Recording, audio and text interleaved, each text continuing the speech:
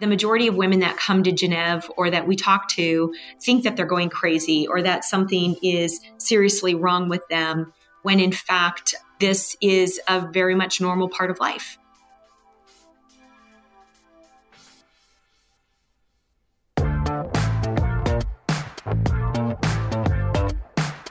Hello and welcome to the BBXX podcast, Let's Get Intimate.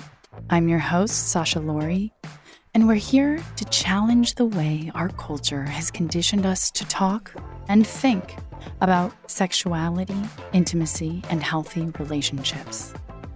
To question everything, to embark on a journey of self-understanding, and to begin to rewire some of the backwards thinking that we've absorbed from the subconscious influences that have shaped us all. Our hope for you, and for myself, and for all of us here at BBXX, who are on this journey with you every day, is that through a better understanding of our own identity, of who we are, and why we are that way, we can form deeper connections with other people and live healthier, more fulfilling relationships as a result. Join us as we change the conversation and the culture surrounding intimacy and relationships. And remember that better relationships equals a better life. Before we start the show today, I'd love to give a really important shout out to our user of the week, Roya. We got a note from Roya saying, "Hi, your community is amazing. I joined to stay in the know and be updated on my knowledge about women. I'm 55 years old from Iran and have a 20-year-old daughter, so I need to know about the new world views on relationships, sex, so that I can speak with my daughter. Thank you for your useful posts. Hoping for health and peace for our world." Thank you, Roya. And all our other listeners, please write us and let us know why you follow us on Instagram, why you listen to the podcast, what you like, and any ways that you think we can improve and create better content so that you can live better relationships. Jill Angelo is the founder and CEO of Genève, a company dedicated to bringing the world a better menopause experience. Their online hub features resources from educational materials to menopause health coaches, telemedicine appointments, and wellness products.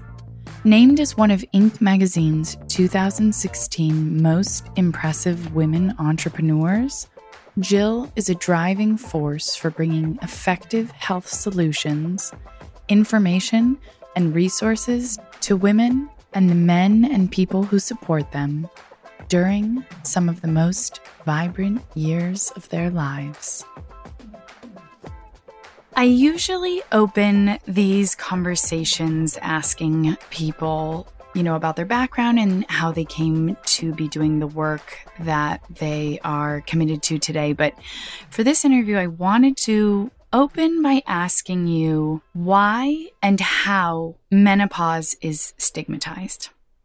That's a great question. I think the why it's stigmatized is it goes way back in history around being associated first with changes in whether it's anxiety or other hot flashes, the outward visualizations of what hormonal change does in a woman.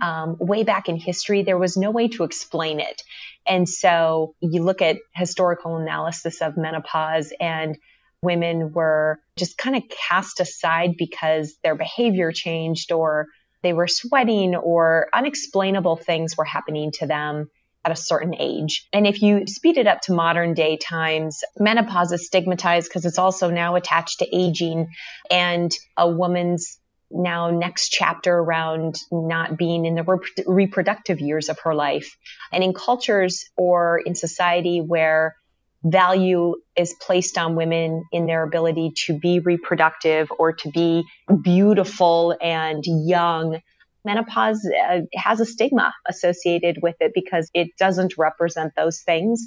And we haven't yet transitioned to the notion of menopause being a real freeing moment in a woman's life or being the kickoff to the second half of life for women.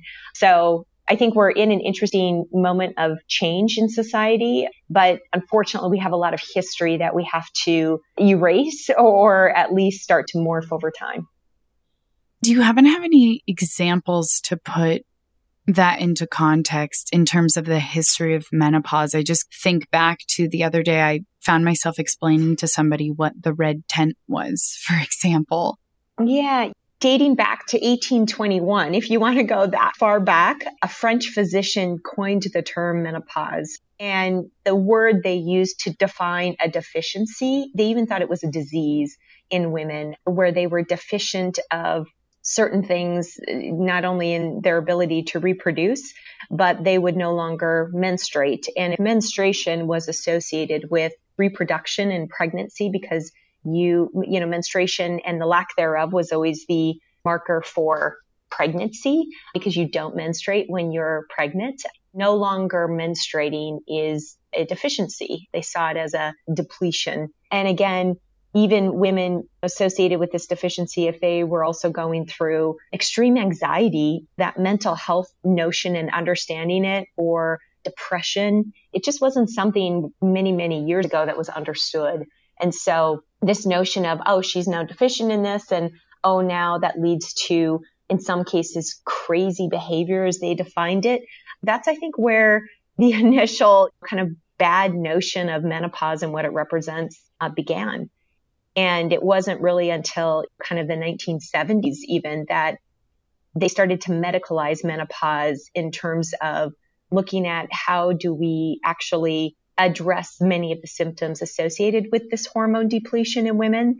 When you think about 1821 to 1970, that's a huge spread of time where little to no work was done in this part of women's health. And so there was no advancement. So again, that's why it feels like we have so much work to do because we've known very little about menopause over that time. Even in our own company, Gennev, we track data and we have one of the largest databases on women's health at this phase of life, and we're a new company.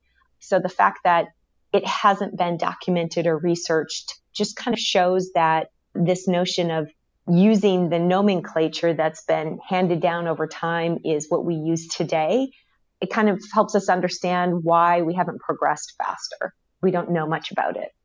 Yeah, it was interesting when you mentioned that it was seen as a disease rather than just a normal cycle of life. On one hand, okay, maybe people weren't living as long. And so, maybe not everybody got deep into menopause. Or then I wondered, well, wouldn't they just think logically as you get older, or maybe from an evolutionary basis, people weren't meant to have kids in the third stage of life.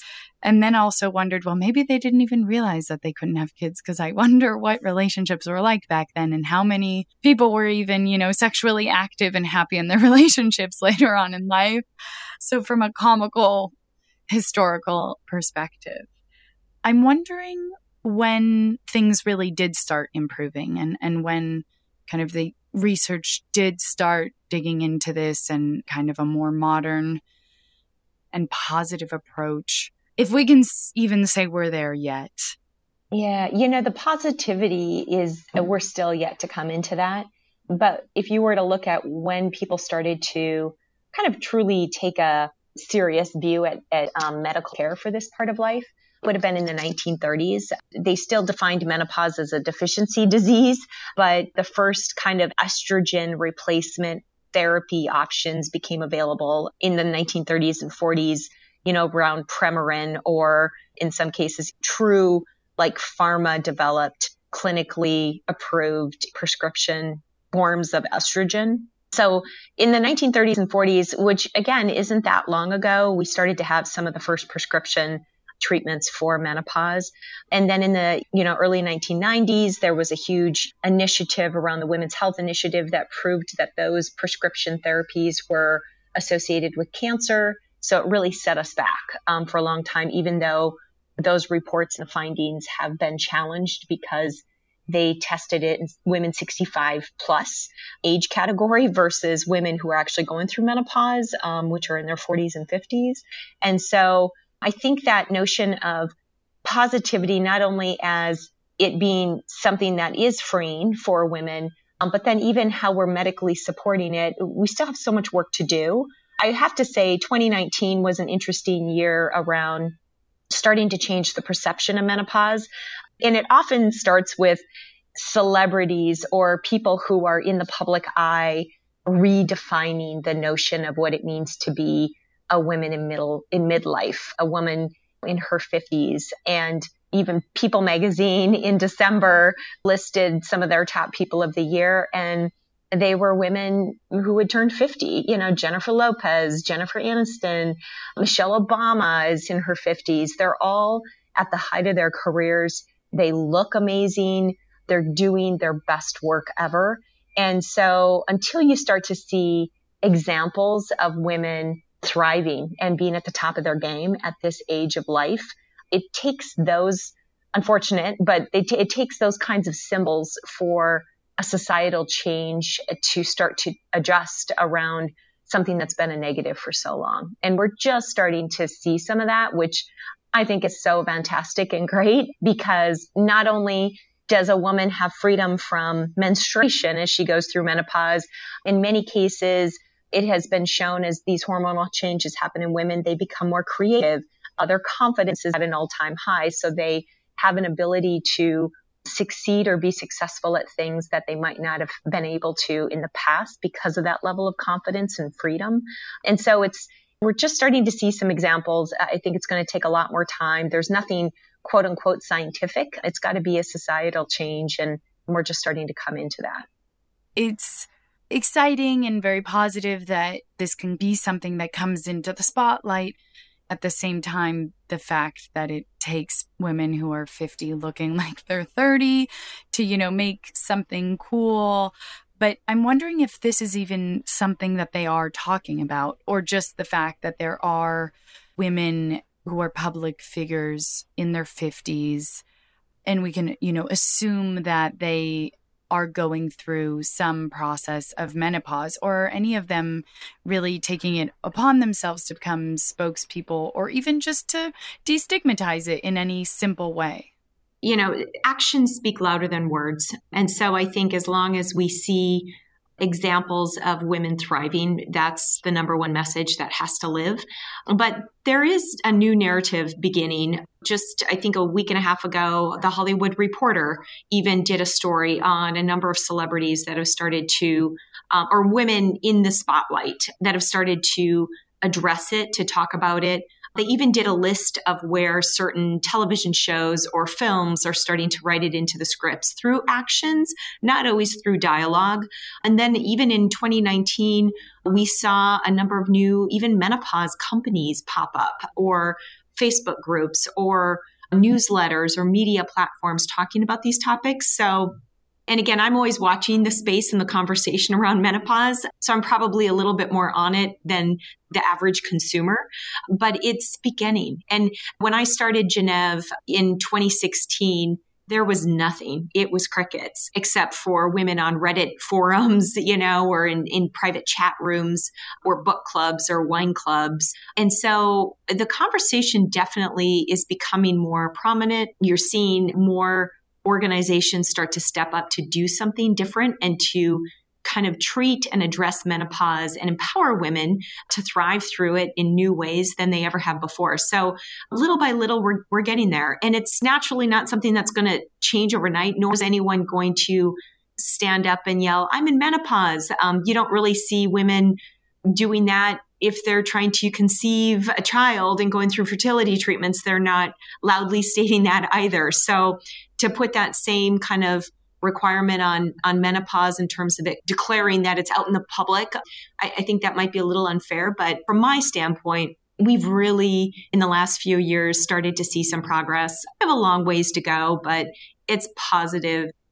And so to put this into context, when I was reading before our interview, just reading that, there are 13 million women in the US who are going through menopause. And if you use the age of 60 as an average to assume that a woman has passed through menopause, then worldwide there are 500 billion women who have passed through menopause. And so just thinking there's this huge community, it's not even something that is a quick process per se, or, that not that many people can relate to. This is an extremely, extremely common, and I think more difficult than most people realize, experience. And so to contextualize that in terms of numbers, and then also in terms of treatment, realizing in my research leading up to this interview that only 7% of women are getting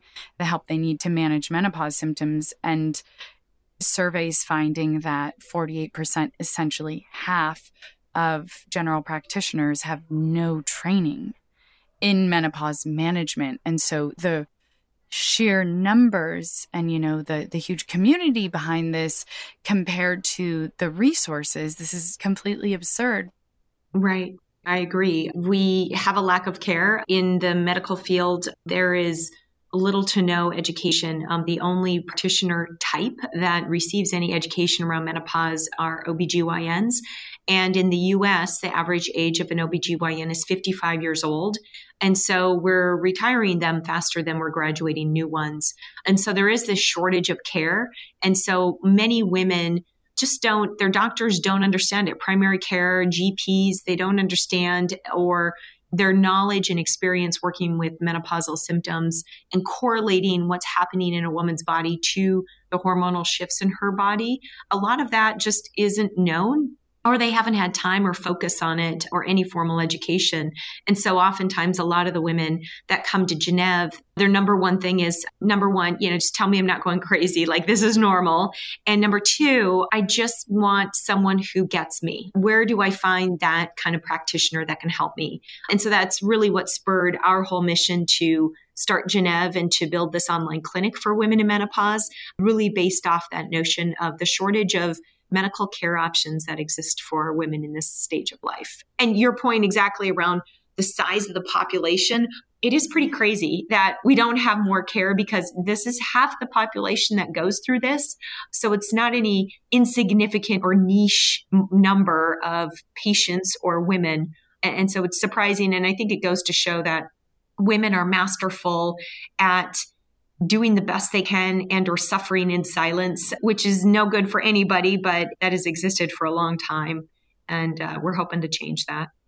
Yeah, that idea of women being masterful at suffering in silence, which is admirable on one hand, but obviously that needs to change, both on the side, obviously, of having resources and support and feeling as though they can, since a lot of these other studies mentioned that 47%, aka half, of women felt they couldn't discuss their symptoms with their bosses or colleagues. Also on the part of women as a whole and men to help destigmatize this in making the effort to overcome those barriers and be somebody who speaks up and shares and helps start these conversations.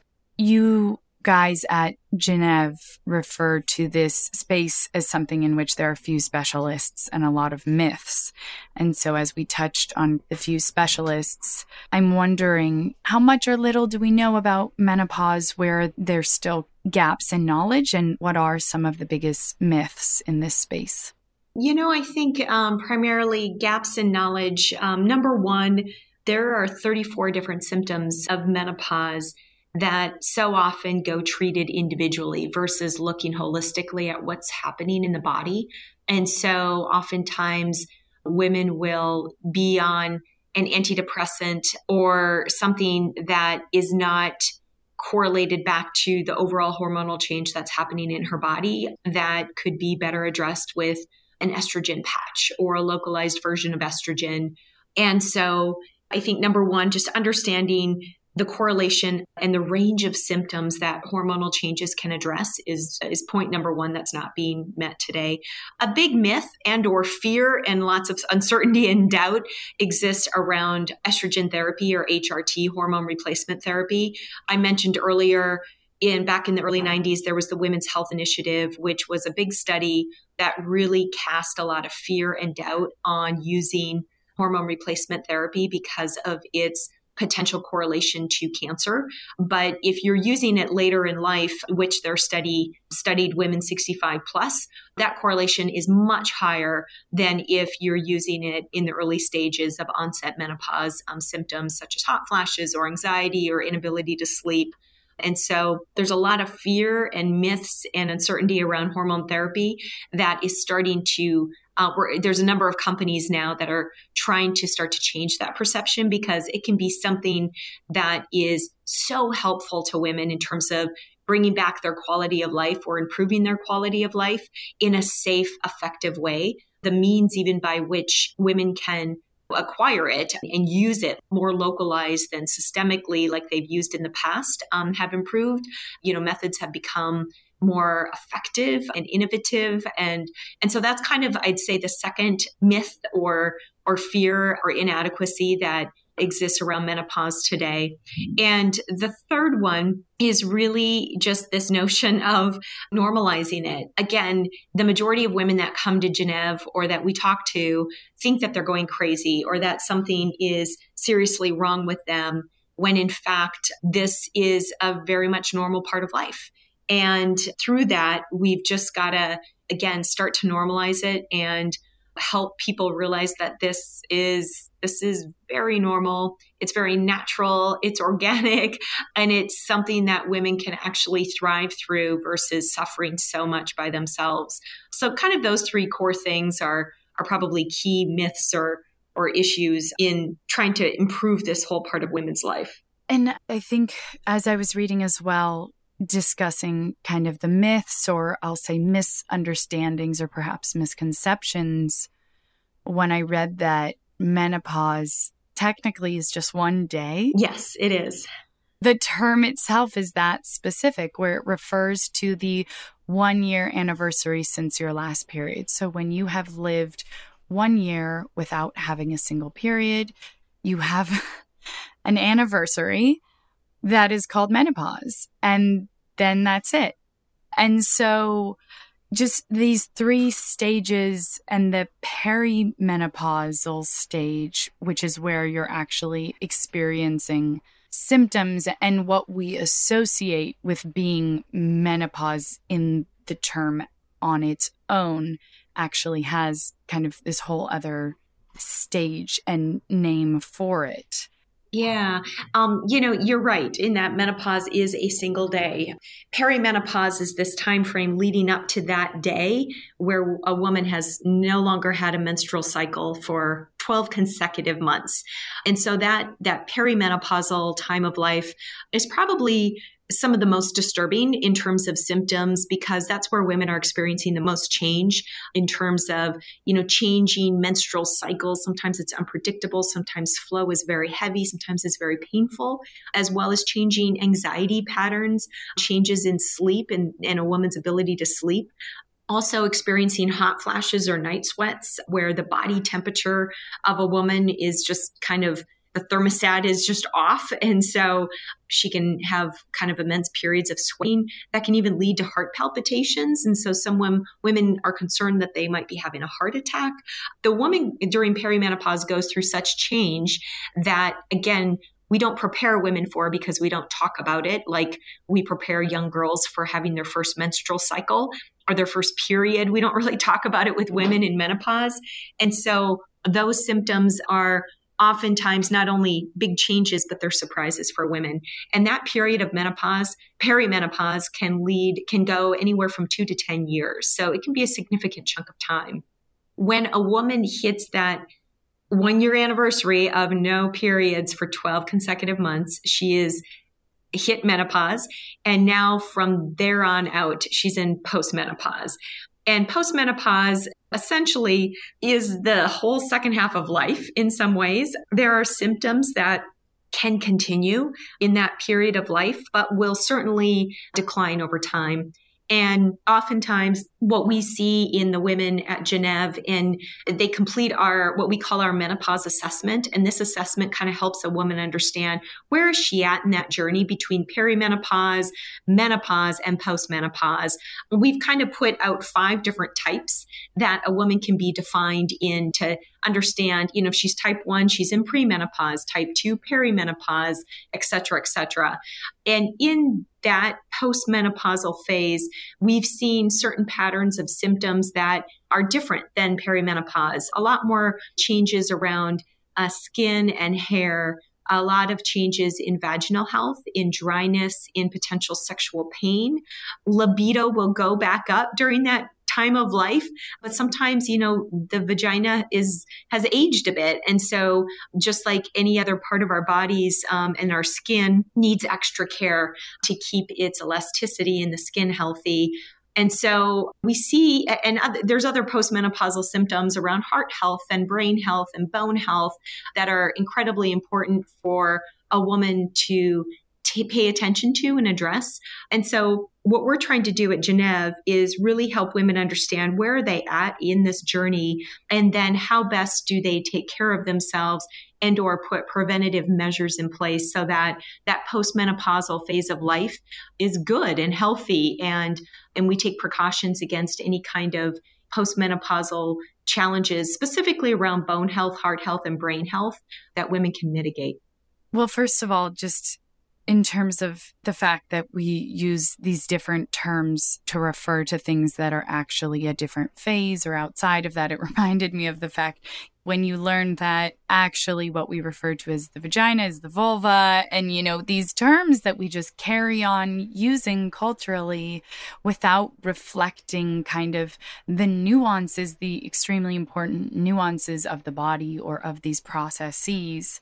And then I couldn't help but think back to before menopause had a name and was identified as being something natural and part of the life process.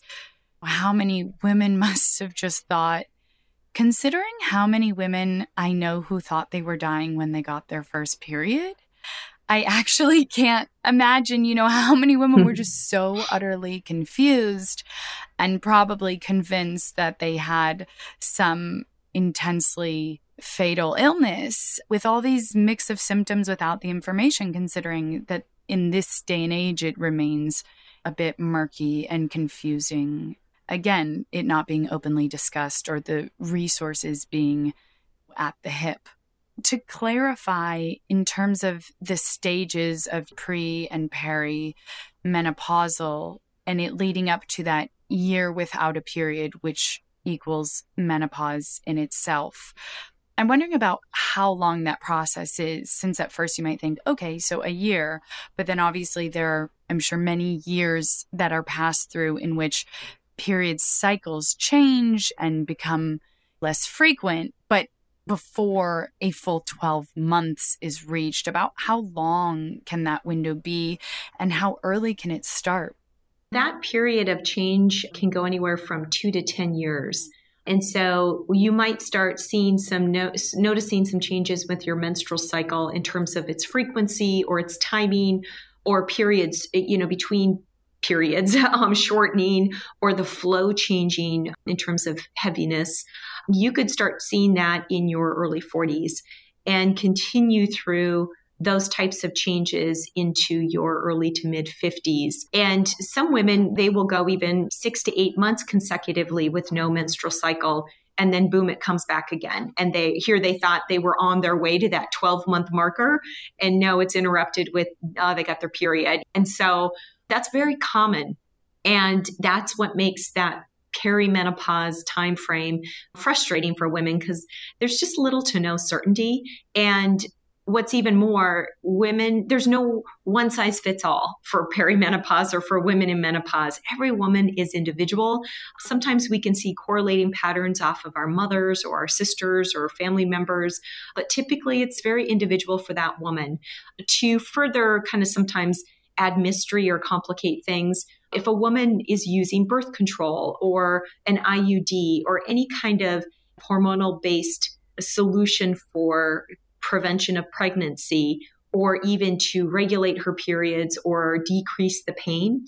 Sometimes that can add further, just, you don't get all the signs associated with that menstrual cycle that you typically would if you weren't on the birth control. Because some women have an IUD, a Mirena IUD, to control discomfort of periods or to not have them at all. So we don't really even know where she's at in that cycle as a result. And so it just kind of adds further complication and mystery to this whole cycle of knowing when you hit menopause. So again, that's why I think this part of women's health is so complicated, because there's just different variables, and every woman leading up to it has addressed not only her pregnancy, but also managed her menstrual cycles up to that period in a way that works for her.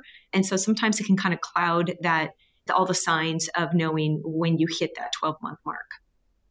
When you mentioned the period coming back, all of a sudden it just reminded me of how frequently people make jokes about day 3 or day 5 or whatever of your cycle when you think your period's over, and then it just surprise comes back, but to a whole other level after months. So we've kind of discussed a lot of the complications and obviously certain things that are difficult to manage and the symptoms. But I'm wondering how you would phrase what the pros of menopause would be, or the positive side of it.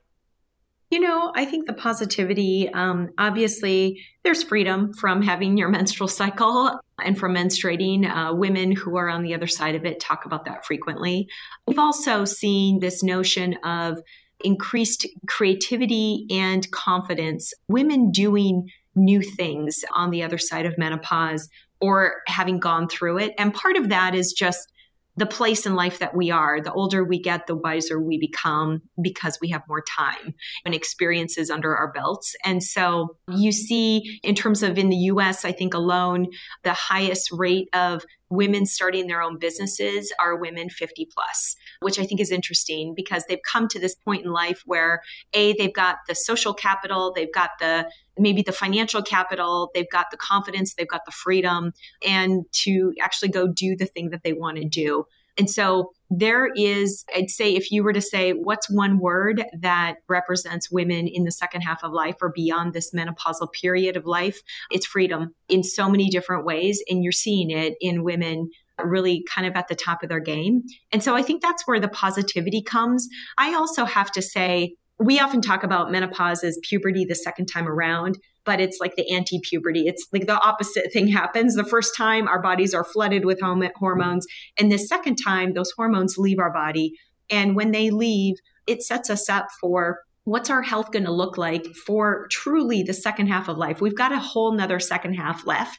And so how best are we going to thrive in terms of feeling great and being healthy and getting to do finally the things we want to now that we have this newfound freedom in so many ways. And so that's where the positive message comes out for me. And you're starting to see it societally. And the more that we can help empower women to take control of their health and the changes they're going through during menopause, the more that it sets them up for that positive change down the road. Yeah, I love that image of a liberation of time, energy, and stress in a way. I can only imagine when women didn't have to go sit in the red tent for days or a week out of the month, how much more productive they could be and how much more free they felt. And so kind of on a much smaller scale, just having a bit of that positivity to thread through this narrative of menopause for women, I think is really valid and valuable. And so through all of this and, looking at Gennev and what you guys are doing to try and help normalize this and provide these much needed resources to women, I'd love to dive into your story and what events, experiences, or lesson learned from your past have led you to where you are today and the work you're doing today. Sure, absolutely. So my background has been in technology. I've had 20 years in the tech industry. That was working at big tech companies. I started at a software company that we took public. Microsoft acquired us, and then I worked at Microsoft for 15 years. And during that time, obviously, I love tech. I love how technology improves people's lives. And So I've seen real world applications of that, whether that be in developed markets or developing markets. I've worked around the world in that capacity. But my personal interests were always in women and girls development. Philanthropically, that's where I've spent my time.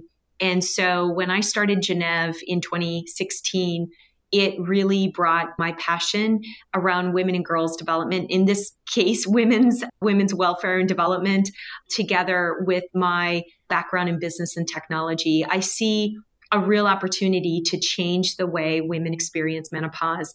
And what really drove me to menopause, no one was doing anything about it. And so that kind of got under my skin, like, wow, this is something that has been around since life began, and yet no one's really addressed it in terms of helping women thrive through it. And number two, I was just seeing women when they're just starting to hit their stride or get to the top of their game, whether it's career-wise or being more independent from their family or just coming into their own, their confidence was being impacted because of the impacts of menopause and the way that they were feeling and the am I going crazy notion, because they just truly didn't know what was happening and no one would listen to them from a medical standpoint. And so that kind of is really what drove me to start Gennev, because I was like, there's a better way to figure this out. And I bet we can leverage some notion of technology to try to bring more support to millions of women around the world.